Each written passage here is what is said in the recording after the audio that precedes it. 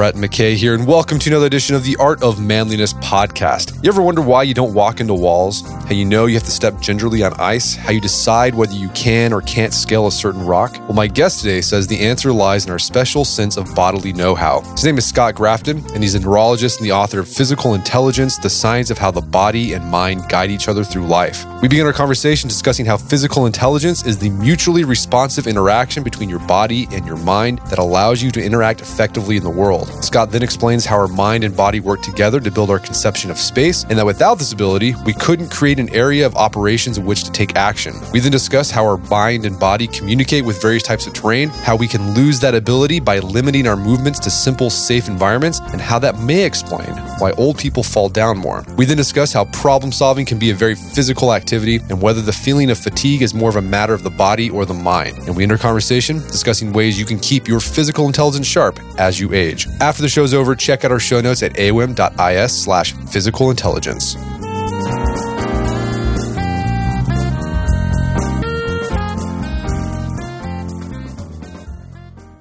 All right, Scott Grafton, welcome to the show.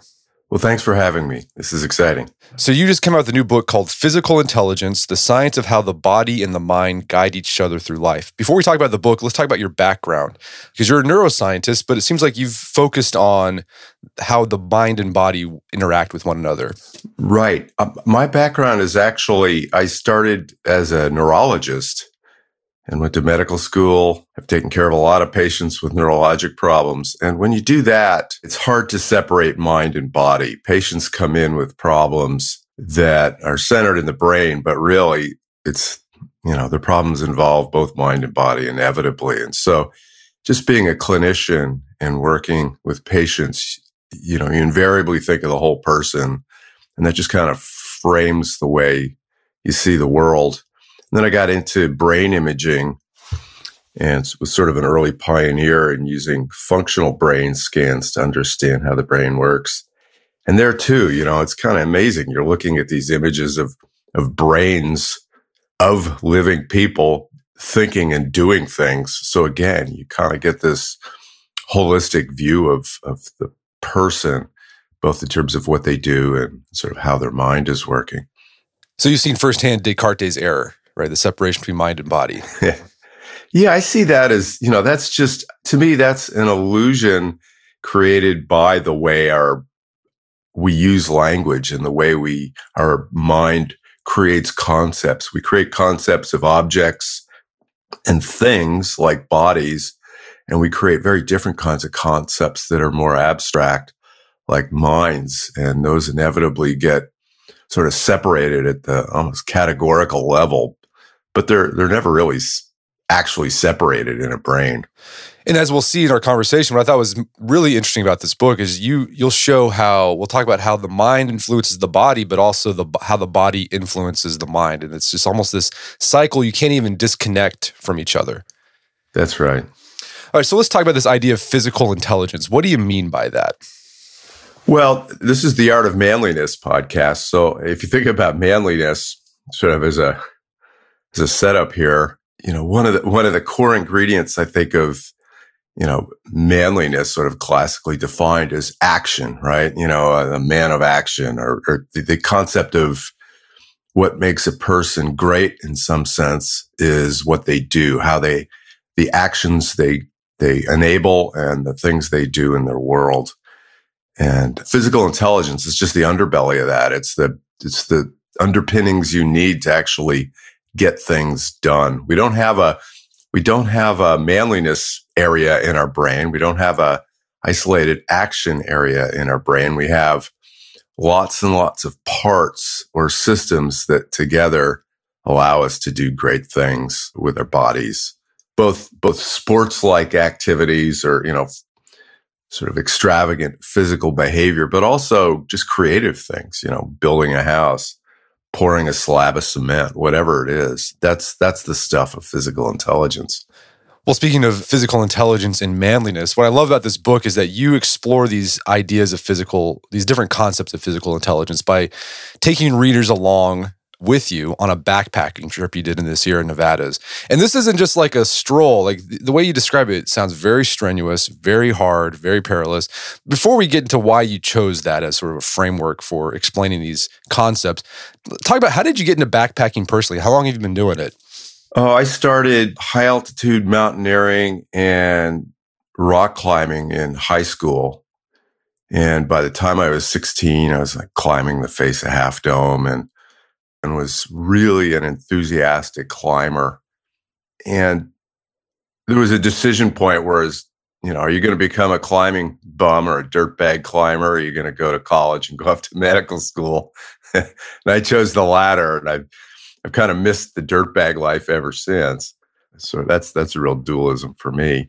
And so the way I get, to be a really good high altitude climber or any kind of rock climber, you got to put a lot of time in it. And so as I grew older, I swapped in walking in the wilderness for sort of the more extreme kinds of climbing, because I think what I savor the most is just being in very wild places. And so why did you decide to use, frame your book and explain these concepts with this backpacking story?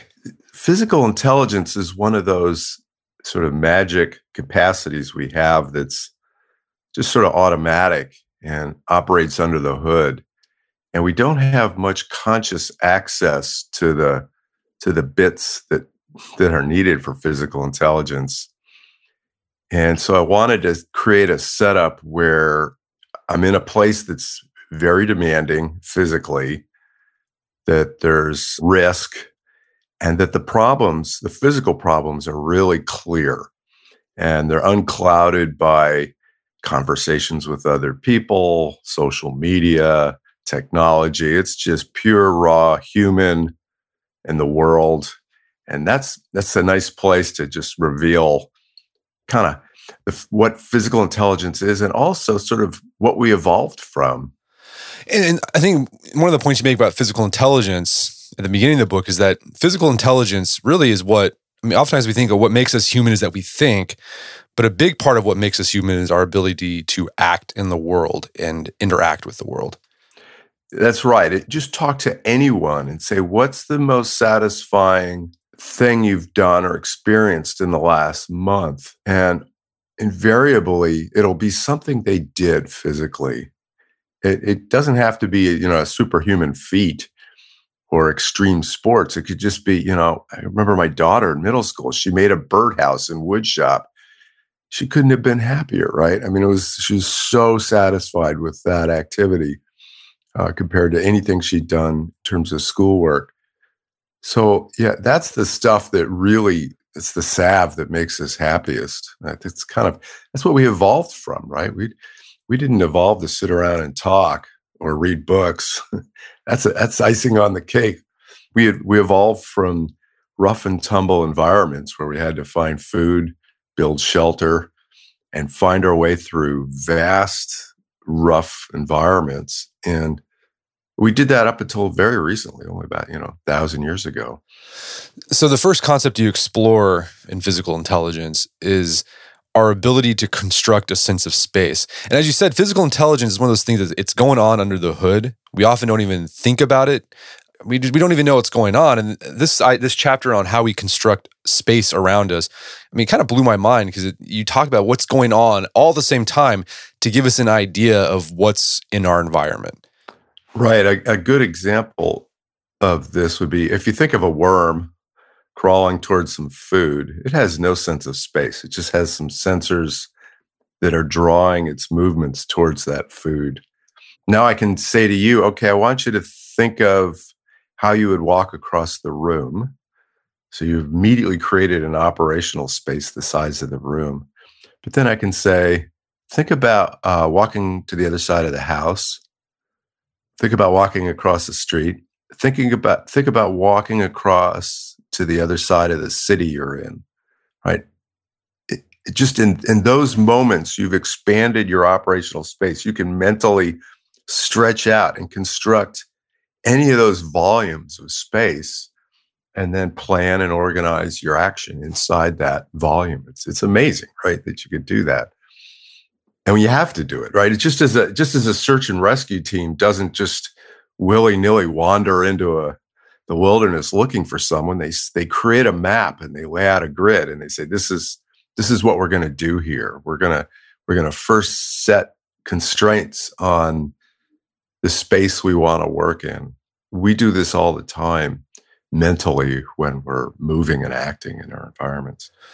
And the example you gave in this chapter is about just being in a tent. You're down for the night, and you talked about what's going on in your mind as your mind's figuring out what to pay attention to and what not to pay attention to. So you could hear rustling, and like your mind automatically knew, it's like, well, that's not a bear. It's probably just a raccoon. Like how's our brain able to do that?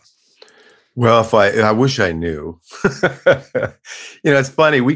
A lot of this is phenomenology we can describe and we can measure in the lab, but there's still a lot of magic about like how brain circuits actually calculate and what the computation is inside the head that allows us to do this, what the algorithms are that enable this capacity. We know we have it. So at a certain level, we really understand a lot. We know a lot about how the brain can zoom and filter and narrow in attention. We know far less about how it expands attention, how it can become more vigilant and bring in actually more information in these wild environments. So as a neurologist, you've probably seen people who've lost this ability. What happens to those individuals? Well, the most dramatic example is patients with focal damage to the right brain, posterior right brain, develop what's called neglect. And the word neglect's a little bit misleading. What they'll do is unconsciously ignore the left side of the world. And it can be quite severe. I refer to it as the most severe cases, it's like a black hole. Space simply isn't created in the left side of their environment in their mind. And so if you're standing there talking, if you're on the left side of their bed talking to them, you don't exist. And then you walk around to the right side of their bed and they go, oh, hello, how you doing? You're there, right? So literally on one side of the bed, there is reality for them. And the other side, there is no reality. There is no nothing there. And there's variations of this, and there's minor forms that are more subtle. It's been called neglect for over 50 years, but it's not like they're intentionally neglecting that space. They can't cook it up in the first place. So that just tells you, at some point you got to make space, right? If you're going to do the stuff we do, as humans, one of the very first steps is making some kind of sense of space. Because if you don't make it, you don't interact in it. You don't reach into it. It's just not there. You don't move anywhere near it. The other thing about space I think that's really important to remember is there's a very strong argument in sort of the cognitive developmental literature, that it's the way when you're a baby and then a child and you're moving through space, it's your understanding of what you can do in space that really shapes much of how you think. In other words, we think spatially, right? If I think about relationships between ideas, I can kind of put them in a row spatially and organize them in my mind in space. People like Einstein are well known to have sort of thought through their ideas in terms of spatial relationships, physical spatial relationships. So much of how we construct the world is spatial. And is it, because you talk about some people can have these problems where they just go completely blank on a certain side. Is it possible for this ability to make space in our mind, can that be dulled from just not using it on a regular basis? I don't know. I think what gets dulled is our sort of ability to control how we're going to use attention in our environments. We're pretty good at cooking up space in our minds, but sort of the next step is where are you going to place your attention? And that actually can get dulled or it can get distracted. or it can never develop well in the first place. And then you get attention deficit disorders and things like that. And clearly meditation and mindfulness and doing things in wild environments all train us to be more disciplined in how we sort of allocate our attention.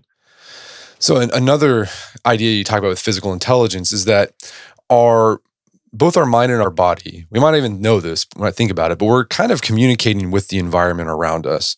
And I use communicate like in quotation marks, but like you talk about this idea of affordances, like an object or a surface can have an affordance, and that tells something to our mind and body. I thought this was really interesting. Can you elaborate on this idea?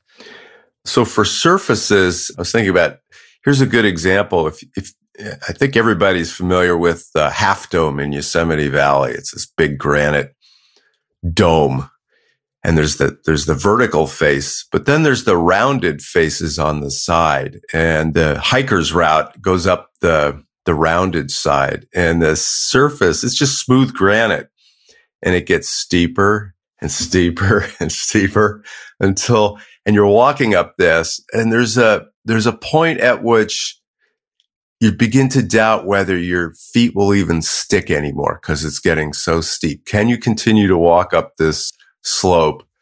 And it gets scary because you're way off the deck. And that's an affordance. It's your relationship with this slope. And it's as pure and simple as it could be. Can you maintain footing and continue up this dome? Now, on flat surfaces, you can think about, icy surfaces or slopes that are covered with marbly, round rocks, things like that. Can you maintain your footing? So those are kind of surface ideas. And then the more sort of elaborative version of the same thing was, can you fit between two trees? If you're just walking along and you're in a dense forest, can you squeeze between two trees?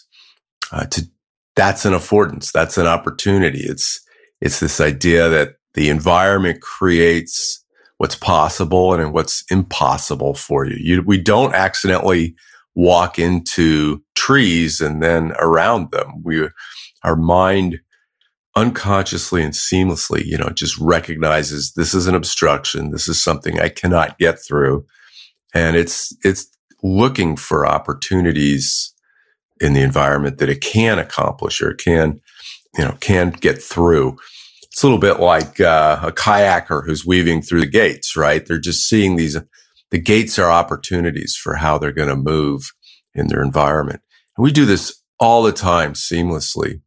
And if you don't have that, you walk into walls.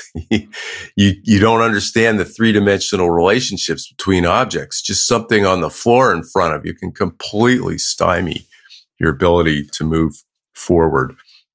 So it's an essential capacity in vision. And it's almost completely ignored in neuroscience. What we look at is how we recognize objects or how we name things or how we categorize things. But there's very little work on how we understand the 3D world and navigate through it physically. So, I mean, it sounds like you can be more adept with some affordances than others. I mean, for example, the mountaineering, you probably recognize affordances there, like on the mountain, that some person who's never done that before they wouldn't be able to recognize that. Totally. This is, if you think about what are the ingredients that make a great athlete or a person adept at any skill, we always think about sort of the motor side of it, like how graceful are they at movement. But just as important is their really precise knowledge about what's possible and what's impossible to do. A downhill skier knows really well what kind of slopes require what kind of movements, what's possible, what's impossible. And as you develop experience, all those affordances evolve with you. Yeah, a climber sees opportunity that a novice just doesn't even know exists. They see handholds that we don't see and so forth. So we all do this through experience. We completely change how we understand and perceive opportunities in the environment. And it's something you highlight in this book, that this ability to recognize affordances this can actually dull, and it might explain like why old people fall down a lot as they get older. Right. So this is a radical departure from sort of the medical model that's out there right now, which is the reason people fall is because they can't see, they're weak, or they have problems with the balance organs, right? So it's either they can't sense or they're weak. But lots of people fall down that are strong, that can see, and they have good balance. So why are so many people falling? Remember, falling is the number one reason people go to emergency rooms. And it's old people, young people, everybody's falling down all the time. It's amazing how many people fall. Probably every listener you have has fallen in a awkward circumstance somewhere along the way. And so you have to think there's something else going on that's making us fall. And the affordance idea is really that you get rusty, right? And that's true with climbing. You know, if you've been a climber for a while and you go away from it, you don't know what's possible anymore. You've got to relearn what kind of handholds work for you, what kind of footholds work. If you haven't been walking much, it's amazing. You actually kind of lose your skill at simply walking, right? And so you become more vulnerable to like a crack in the sidewalk. You're more likely to trip on that. I mean, just really simple little things can fool us. And so it actually leads to sort of a radical view about what to do with aging, which is kind of the opposite of what a lot of people have recommended. People say, well, you got to be super safe. You shouldn't go on anything rough. You should only be on surfaces like, linoleum floors like you'd find in the local mall, so that you absolutely minimize your risk of tripping on anything. And the affordance idea would actually kind of argue the opposite. It would say throughout life, especially as you age, you should continue to constantly challenge yourself, given your strength and vision, which you have, on the roughest surfaces you have. You should be out walking on gravel roads. You should be on trails rather than perfectly smooth sidewalks. Change it up. The more variety and complexity there is in the kinds of surfaces you're walking on, the more adapted you are and the less likely you're to fall. I always like to think of those, 100-year-old Greek ladies on the islands going up and down the cliffs, no problem, right? Who seem to be living forever and not falling at all. They're there. They're perfectly adapted to these really wild environments. And the rest of us kind of forget about how valuable that is. We're going to take a quick break for a word from our sponsors. And now back to the show. And as you said, this doesn't just happen to old people. It happens, I guess you're seeing a lot of young people because they're not engaging with complex environments outdoors. They're just, all they see is their house and maybe the playground asphalt and the school floor, and that's it. And then they encounter some sort of weird affordance. They don't know how to deal with it, and they fall down and sprain a wrist. Yeah. Yeah. And it's, the reality is everything we learn motorically, we're also kind of unlearning. Not completely. Like, once you learn to ride a bicycle, you know how to ride a bike. But if you haven't ridden a bicycle in 10 years and you get on a bicycle, you're a little, actually, if you measure the person's movements, they're a little sloppy at it at first. It takes there's relearning. There's constant forgetting and relearning and, adding grace and elegance to any kind of action or movement. So it's really important, I think, to continue sort of this kind of general physicality throughout life. No, that makes me think of when I was a kid. I was thinking about some of the crazy stuff that I was doing on my bike when I was like 7, 8, 9, going up big dirt ramps and just flying. And I think about doing that now. I wouldn't do it. I could not do this. I would not know how to handle the slope. What should I do? I think it's a perfect example of not using it and losing it. Oh yeah, we're constantly losing it. It's subtle. The basic skills and the basic motor programs for the actions, they stick, but the elegance of the action is really vulnerable, right? If you stop doing it, you lose that grace very quickly. So another idea of physical intelligence is the idea of body schema. Is that how you say it? Yeah. Body schema. What is body schema? It's really your map of where you are right now. If you were to draw a picture of your posture right now, what's that posture, right? To do anything, you got to know, to do anything physical, you have to know your posture. So you need a way of tracking that. And it's a hard problem because you're this mushy, three-dimensional object that's constantly changing its posture. And the sensors for tracking this are very noisy. They're easily fooled. So it's a real hard problem for the brain to keep track of simply the posture. And it's another one of these things that you would think, well, that's just kind of, we have that, we map it, we're pretty good at it, no big deal. But it's a little bit like affordance. If you think about great athletes or any kind of great physical performer, schema is a huge, huge piece of their skill set. It's not just muscles and movements. It's this awareness of your posture and pose. Just watch some Fred Astaire videos of him dancing.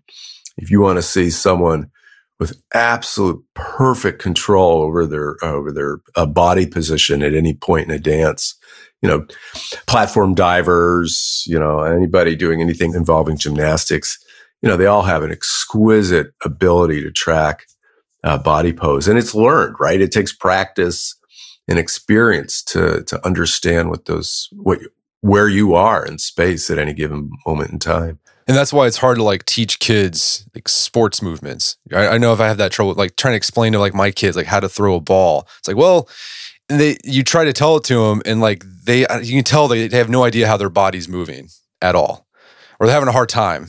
Right. It's absolutely true. Yet, when we talk about, why is physical intelligence, hard to get at, this is one of the places that's probably the most difficult to get to, which is connecting your conscious verbal mind with your own posture. If you can look at it, but that's kind of cheating. If you're to close your eyes and just say, where am I in space? They're really disconnected. And so you really just have to do it experientially. Now, there's exceptions to that. There are elite athletes, really, really trained athletes who really can now consciously access specific attributes about their posture. Tiger Woods is a good example. He can, at the height of his backswing, he can just stop in mid-swing and just say, oh, I need to just turn my wrist, or I need to raise my elbows, he knows exactly, kind of where he is in the super dynamic, fast golf swing. But that's the exception, not the rule.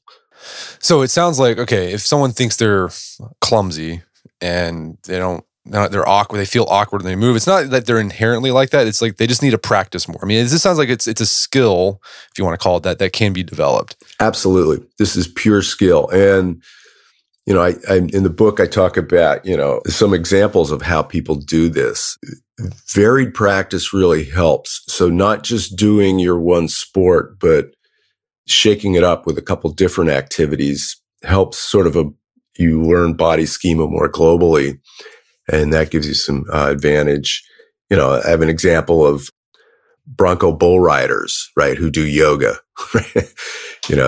And it makes sense, right? I mean, riding a bull has got to be one of the most dynamic, complicated activities we've thought up. And because it's super unpredictable, but they have to know exactly their posture and center of gravity to stay on this bull.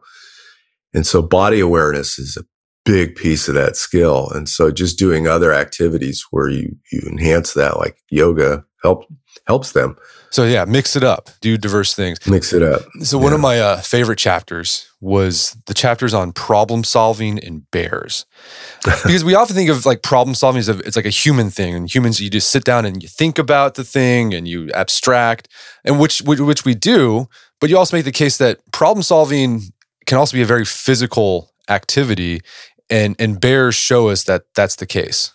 Yes, you hit it absolutely right. If you say, okay, solve a problem, you could sort of think of this like a computer program. Okay, I'm going to do some kind of hierarchical, logical dynamic programming to look for all the possible solutions. And, we'll work backwards and find out the optimal thing to do. And sort of our war with bears over how we store food in the national parks shows that a lot of problem solving can be done without ever having to do that fancy kind of logical reasoning.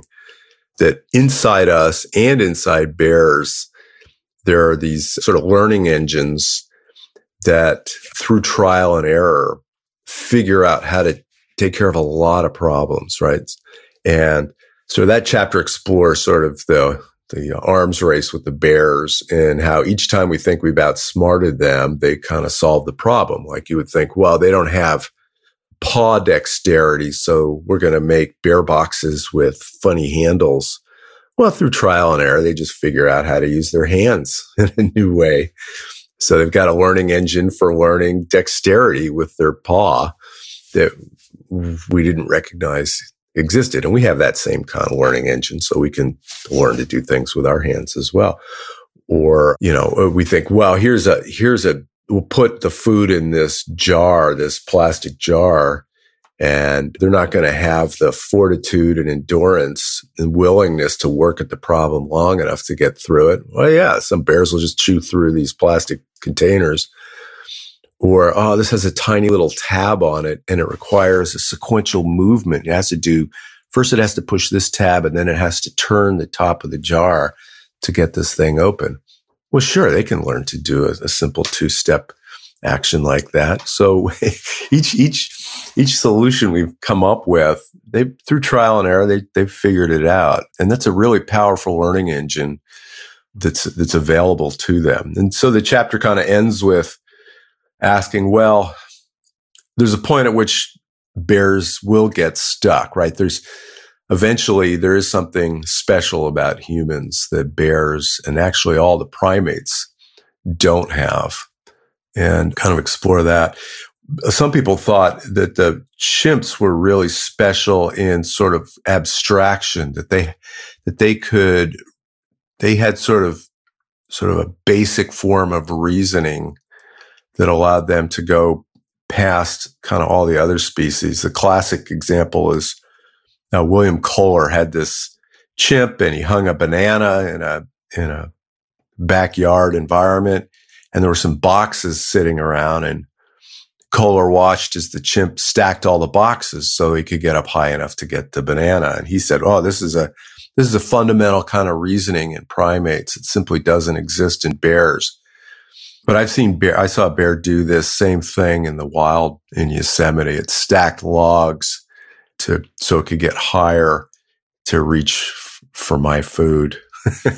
So other primates and bears are very, very similar in what they can do in terms of problem solving. What none of them can do is complicated sequential reasoning.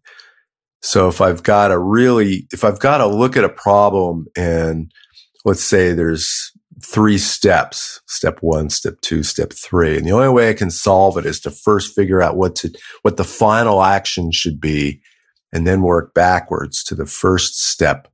They can't do that. They can figure out the first thing to do, then the second thing to do, then the third thing to do through trial and error, but they can't do the reverse, what we would call dynamic programming. They can't, I got to set things up at the end and then work at the beginning. Right. Just because we can do that, we also problem solve like bears sometimes, right? We just sort of just keep doing different things until we figure out how to do it and find the thing that works. Yeah. In fact, most of what we do is that there's something, we really hate actually thinking very hard about a problem most of the time. Good example would be we're gonna have a breakfast for 4, and I want to have the food, the coffee, all out on the table at the same time. I want to have the table set, right? I have to organize cooking the eggs and timing that with cooking the toast and setting the table. I've got all these contingencies I've got to sort out and time just right, so that when the guests arrive, everything's ready. And most people don't think through, well, This is how long the eggs take. This is how long the toast takes. They just kind of go for it. They start scrambling. And through lots of experience and trial and error and many breakfasts, they kind of learn unconsciously what the right timing relationships are so that the meal all comes out at the same time. And it seems like that's how we learn skills. I mean, I think you can watch instructional videos and step by step by step, but often it's just, you just have to do something over and over again until you find that groove and you find what works. That's right. Now, all this works great until the dimensionality gets too big. If you think about doing a task that has 6 steps, there's 720 possible orderings of those 6 steps. And so, who's going to try 720 steps, right? So there's some things where eventually you just have to think about it a little bit and, try to get at least some of it organized in advance. And that's kind of what the literature is showing now. We don't think through if it's a big problem that has a lot of steps, we don't necessarily plan all of them, but we chunk them into little groupings, and then we try to, just through trial and error, learn within each of those little groupings. So the final thing you talk about is fatigue. And this has been an ongoing debate in medicine and science, like what causes fatigue? Because you talk about this one guy who looked at a bird, like birds could fly thousands of miles, right? And they'd flap in their wings and they never get tired, but a human walks a mile and they're like, man, I'm feeling chuffed here. So what's going on with our body and mind? What is there? Does the body get fatigued? Does the mind get fatigued? Is it both? What's happening there?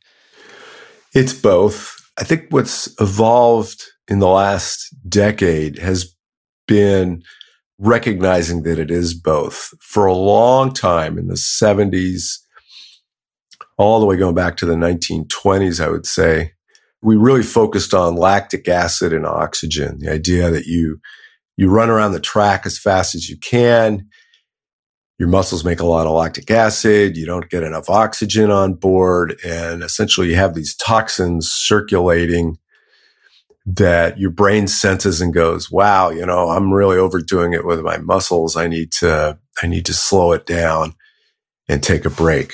And so you generate a sense of fatigue based on sort of the pain that comes from that kind of intense exertion. And that's true, right? That's all true. You go out to the track and you go sprint as hard as you can. You will feel pain and you will feel fatigue. There's no doubt about it. And you will have those, biochemical changes in your bloodstream. So we're not saying that doesn't exist, but that doesn't explain most of the fatigue that people day to day will describe, which is I just walked 5 miles through a shopping mall. I'm tired of walking, right? What's that fatigue, right? So it's definitely not, I don't have a ton of lactic acid built up in my bloodstream. I haven't been sprinting through the mall. I've just been strolling. So what's going on there?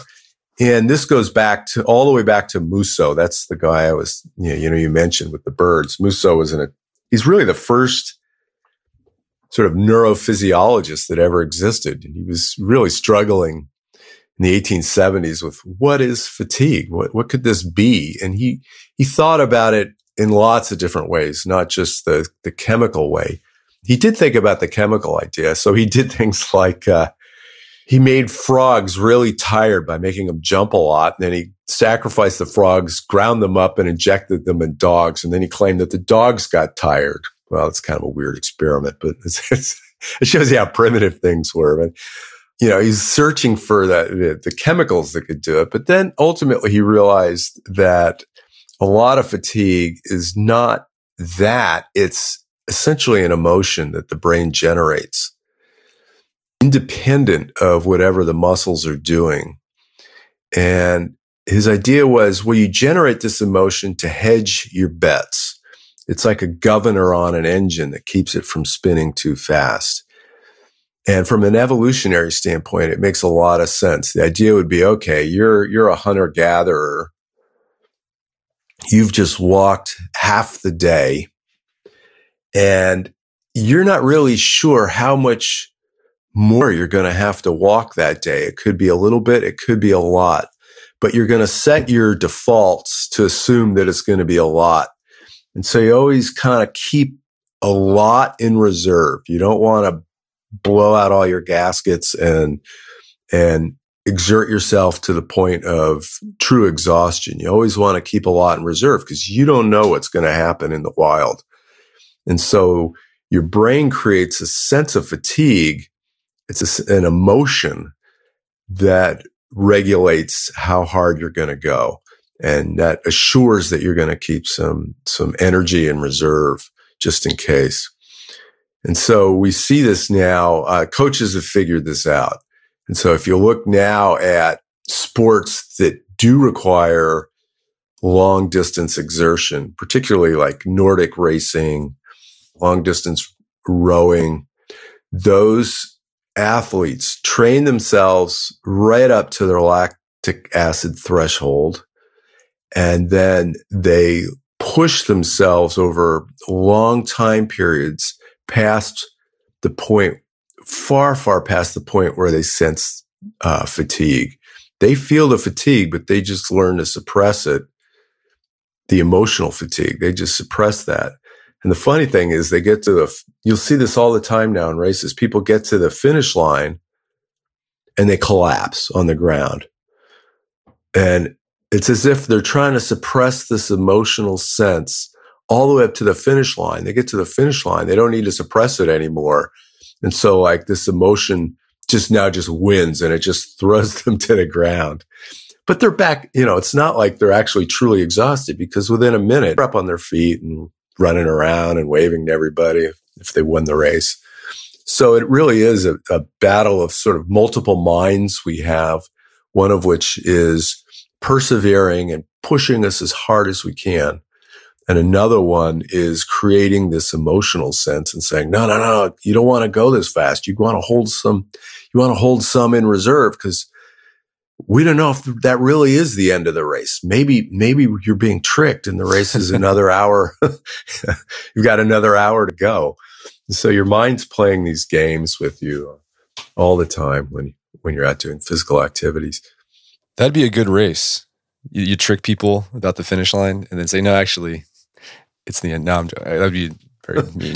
What do you hope readers walk away with after reading your book? Well, I gotta go back once. Oh, sure. Before we get to that, I want to mention the Barkley Marathon. Okay, yeah. Which the Barkley Marathon is one of the most ingenious races because it's an ultra run in extreme wild Appalachian wilderness. And the athletes don't know the route until 1 hour before the race. And they don't know when the race is even going to begin for the day prior to when they all show up. So it's really it really plays on this idea of fatigue as an emotion. Now we're really going to mess them up by not letting them know where they're going to go, how far they're going to go for, and what they need to do to plan the route until the very last second. And so they've got no ability to mentally prepare sort of how to sort of set their expected level of what a reasonable amount of fatigue is going to be. It's really ingenious. I wonder who the kind of people who sign up for that. Oh, they're nuts. Yeah. In the best possible way. They're really testing themselves in a profound way. And so after talking about physical intelligence and writing about it, what do you hope readers walk away with after reading your book? Well, I hope they go away with it realizing that, it's not just use it or lose it. It's use it in interesting ways. That physical intelligence is not the same as simple exercise. It's really projecting yourself into really novel and interesting and challenging situations. It's the difference between getting your exercise on a treadmill and getting your exercise on a trail in a park near your house. There's just no comparison, right? There's so much more that comes from real physical, complex and varied environments compared to sort of simple exercise. I'm not saying we shouldn't exercise. I'm saying we should double down and make that exercise even more interesting, even more physically interesting and demanding. And I think a person gets far more well-being from doing that. They age more gracefully, and they experience much more of the world in a better way. And it also sounds like even as an adult, like try new stuff, take up dancing, join a softball team, like learn a new sport. Like don't be afraid of that. Absolutely. Yeah. Whatever your body will allow you to do, push it a little bit, Right. Well, Scott, this has been a great conversation. Where can people go to learn more about the book and your work? Well, the book's on Amazon. That's easy to find. I don't have a big social media presence. That's fine. It's great. It's always refreshing to find people like that. You can come to my house and talk to me or email me. Anyway, the book's on Amazon, and I've got a website for my lab, and anybody can email me with questions. Well, fantastic. Well, Scott Grafton, thanks so much for your time. It's been a pleasure. Oh, you're welcome. This is great. My guest today was Scott Grafton. He's the author of the book Physical Intelligence. It's available on Amazon.com and bookstores everywhere. You can also check out our show notes at aom.is/physicalintelligence, where you can find links to resources where you can delve deeper into this topic.